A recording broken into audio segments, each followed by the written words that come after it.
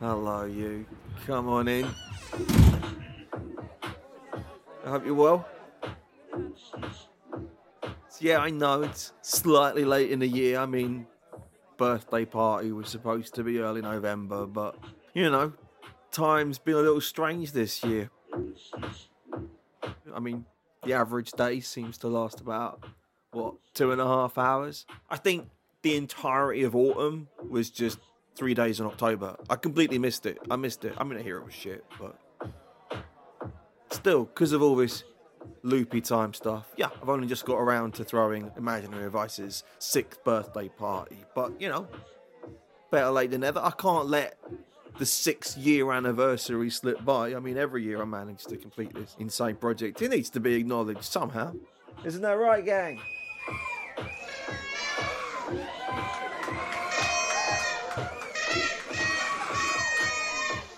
I paid £1.50 for that sound effect. Worth it. Completely worth it. We deserve it. After all, who'd have thought that we'd still be together after all this time? The gang. You, me, the entire podcast listenership, or as I like to call us, the 47,000 amigos. So we're still here. They can't kill us. I mean, they've tried, but we're still here, and that's good. I gotta be honest, this whole House of Revelers is sort of triggering certain new 2020 anxieties. So maybe I can just... Hey. Now turn the music off. So turn it off. Party's over. I want everybody out now. No, take your keg of beer and your fucking dungarees. Yes, you. No, don't do the running man. Run. Not on the spot. Leave. I don't know which one of you it was. Alright, someone's already stained my trompe-l'oeil. My fucking mechanical bull is jammed. I want you out. Out. Out. Out. Out. Man. I don't think I've ever killed a party in full swing before. I felt good. What a birthday treat. Anyway, obviously you can stay. Obviously I wasn't talking to you. Rather than have a big party, I think instead, why don't we just do something a bit more gentle? Yeah? A bit more introspective. So, why don't we just sit here together and go through the podcast mailbag? Let's just go through the mailbag. I mean, I've never done it before.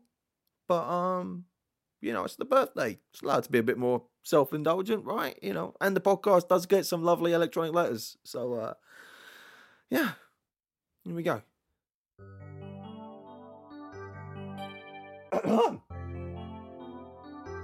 Dear Ross, I've never written before, but I am a techno DJ stroke artist writing from central London.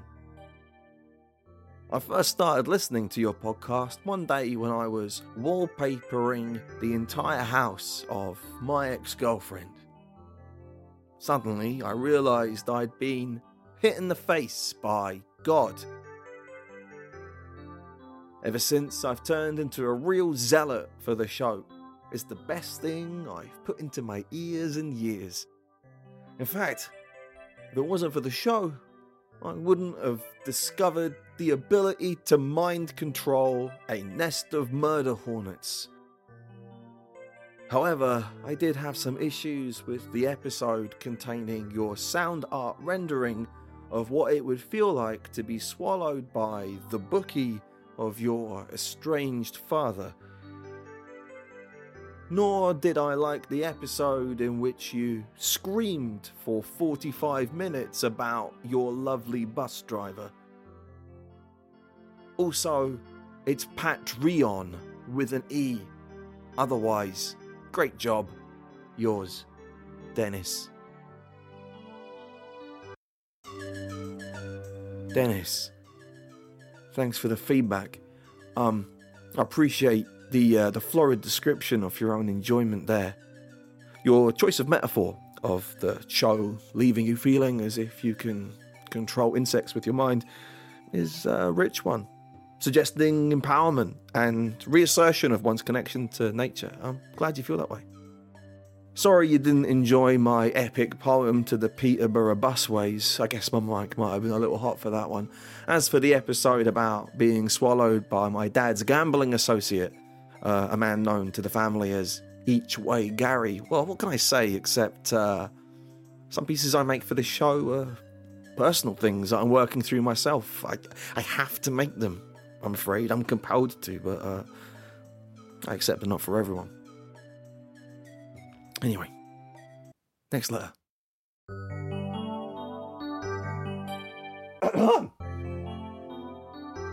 Dear Ross, I've never written before, but I am a bus driver stroke ex-girlfriend. I first started listening to your podcast one day when I was hit in the face by a real zealot for the show. Suddenly, I realised I'd been wallpapering my father. If it wasn't for the show, I wouldn't have discovered E. However, I did have some issues with the episode in which you discovered the ability to mind control God. Also, it's Patreon with an E. Otherwise, great job. Yours, Dennis.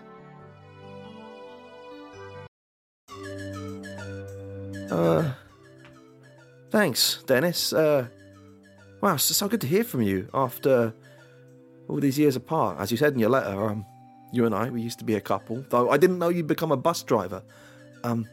That's fantastic. Yes, I do control the mind of God now. I hypnotized them with a corn maze, and now they do my bidding. I must admit, I did consider keeping this whole chapter of my life to myself. I mean, not everything that happens to me needs to end up in the podcast. I mean, I'll be a bit of privacy now and then. But in the end, I thought, nah, I'll do an episode about it. Who am I kidding? Yeah. I'm desperate for content. Anyway, thanks for reaching out, Dennis. Let's not leave it quite so long next time, yeah? Well, we were more than friends once, It'd be a shame if we lost that completely. Anyway, let's just take one more letter. Okay.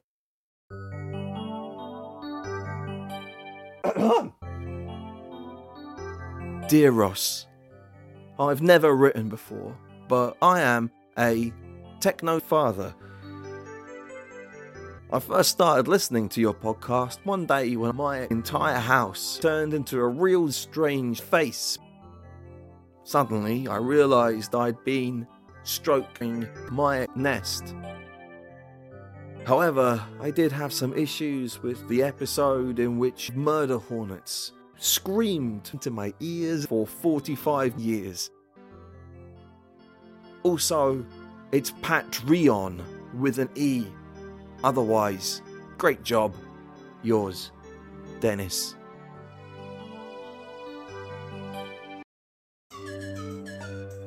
Dennis, thank you for your letter. You say the podcast compelled you to, quote, stroke your nest, end quote. And I'm not personally familiar with that turn of phrase exactly, but yeah, I can make some inferences. I hope that having your erotic reaction to the show wasn't too upsetting for you. I mean, personally, I have no problems at all with this reaction. I mean, I think it's wonderful. And there's nothing wrong with being sexually attracted to a podcast. But I am sorry that that you had a subsequent listening experience where nasty insects came flying out of your headphones and into your ears. The man I spoke to at SoundCloud said that kind of thing, it happens no more than once in every 200 or so listens, so hardly ever.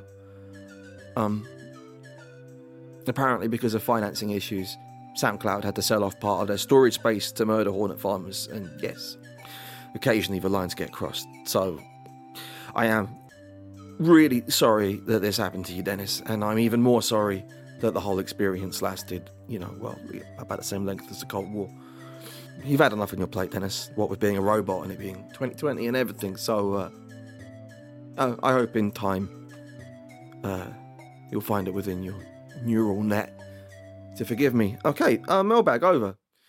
Next up, let's talk about Patreon.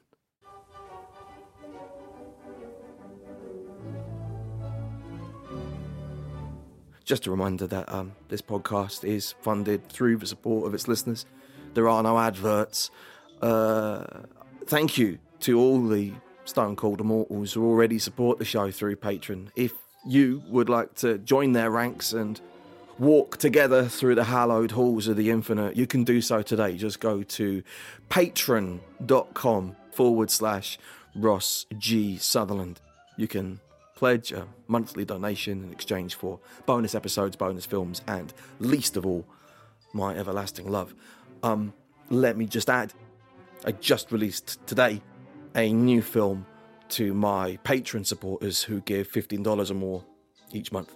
I try to do at least one film every year, and this year it's an essay film on how David Lynch uses poetry to create horror in his films.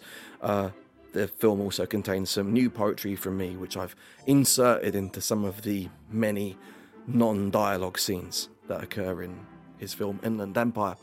So, yeah, that's now available on Patreon to those supporters. Last year, I did a film about Dada filmmaker Hans Richter. The year before, I did a close analysis of the Halifax adverts featuring Howard. So there's a range of stuff, really. I'm also about to start releasing a more regular audio series for any patron supporter who gives $5 or more. And that's a series of behind-the-scenes discussions with comedian and podcaster Angus Dunnican. The first one is about the development of my mini-series Sex and the City: The Return from earlier this year. And yeah, that conversation's going to be dropping on Patreon in late December. It's going to be a semi-regular thing. I'm going to do like a whole bunch of them over the course of the year. Just go to patreon.com, patreon.com/Ross G. Sutherland. Yeah. There's also a link in the show notes of the episode.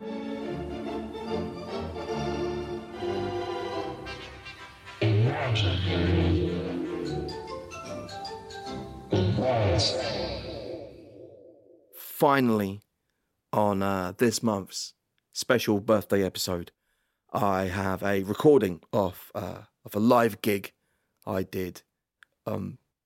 It's one of the, it's probably one of the last ever live shows that I did before COVID shut stuff down. It's a special Christmas show that I do every year with punk legend John Cooper Clarke and my fellow poets Martin Newell and Luke Wright. I've been doing this gig basically on and off since I was 17 years old. It's a big part of my Christmas tradition. And, you know, I'm going to miss it a little bit this year. And I still wanted to honour it somehow. So I thought I would play this piece that I wrote for the show last year. This was like my opening bit.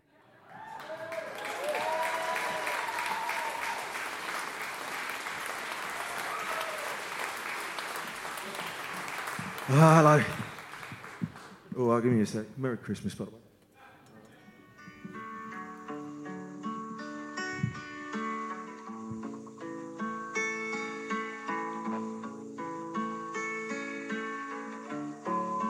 This is a song about a person who does not exist. It's a fictional story. It's not real, it's not real. This person who does not exist, they were an artist who wrote poetry and sometimes worked in fringe theatre. Let's call this person Rob. Rob was awarded a grant for £19,000 from an independent art charity in order to make a one-man show about mental illness, his mental illness. But then he decided, do you know what? Now that they've given me the money, why don't I just take that money and flip it? Just flip it instead. Take that money and use it to make more money. Doesn't that make sense? Yes. Did you know for 19 grand you can buy a kilogram of cocaine? I mean, uncut, it would cost more like 32 grand, give or take. But you can get a reasonably cut kilogram of cocaine for 19 grand. You know who to talk to. Obviously not Richard, my normal dealer. I mean, Rob's normal dealer. No, this would require downloading an I2P encrypted router, then spending about a month on a message board called Golden Dreams, trying to convince a guy called Zippy that he wasn't police. He had to send Zippy a scan of his passport. Also, it was really hard not to picture at the other end of the transaction the actual Zippy from the TV show Rainbow, which only made the whole thing a lot scarier. Then he had to learn how to pay someone over the blockchain, moving the entire grant into something called Litecoin, whatever that is. And then Zippy said, all right, now you have to go to this address in Southampton. And the girl who answered the door looked absolutely terrified. Not like Zippy at all. Probably wasn't Zippy, actually. It's probably just someone who owed Zippy a favor. There was a bum bag sitting on the doorstep, she said. Is that yours? Rob said, yes. And he took it and left. The average street price of cocaine is about £45 a gram. And even though that's the cheapest cocaine has been since about 1990, that's still £45,000, a £26,000 profit. Ha ha ha ha ha ha ha ha ha ha ha ha ha. Rob realised they could probably cut the cocaine with baby laxative, stretch it out by another couple of G's, another couple of G's. 50 grand, imagine the kind of show about mental illness you could make for 50 grand. You could even have a set and you could pay someone to design your posters instead of fucking doing it all yourself. Of course, yes, one problem though is that he wouldn't have the money to make the show until he sold all that cocaine. And that's a lot of cocaine. And yet, paradoxically, the best way to sell all that cocaine was to engineer a situation where he could meet a new group of vulnerable middle-class people in a different town every night. Ideally, people who were bad with money and life decisions. Maybe the kind of people who would come to a spoken word show. He could even advertise his capacity as a drug dealer to his audience directly through the artwork itself, under the pretense of it being art.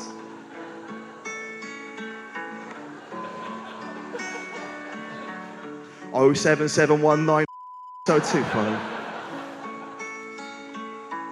077.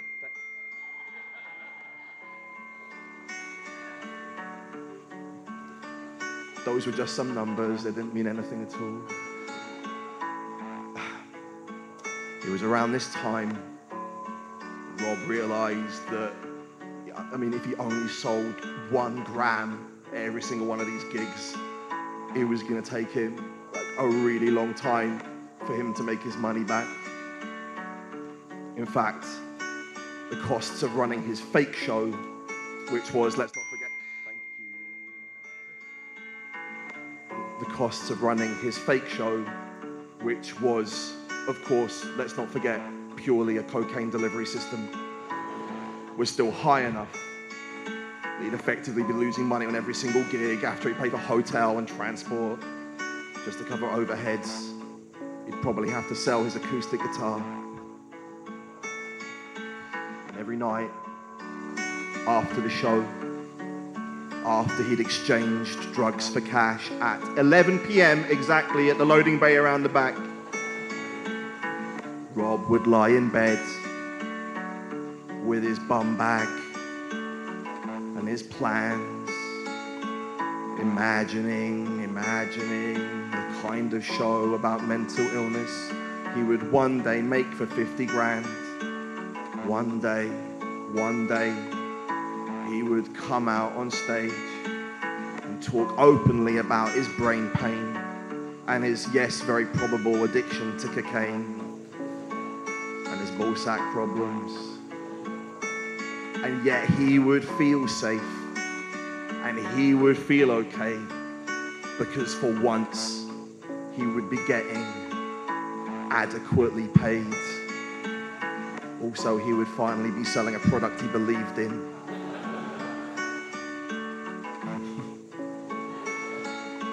Autobiographical misery. Autobiographical misery.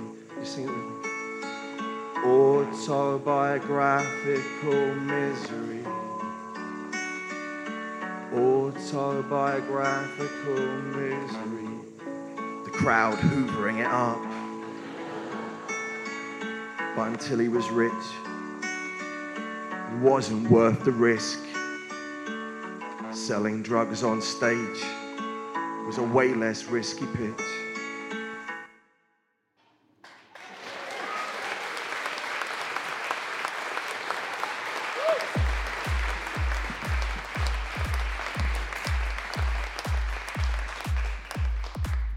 That's a fictional piece, I should say, point out. It's fiction. I've only done it once before. I did it a couple of weeks ago, try it out for tonight. And I realised it is my real phone number that I give out though, and I'm glad it has to have a certain ring of authenticity to it. Also, later the night after the last time I did it, someone did text me and ask me if I did for real have any snowman emoji. And I'm just glad, if someone is gonna mistake it, it is better that it's me that lets them down. You're mad.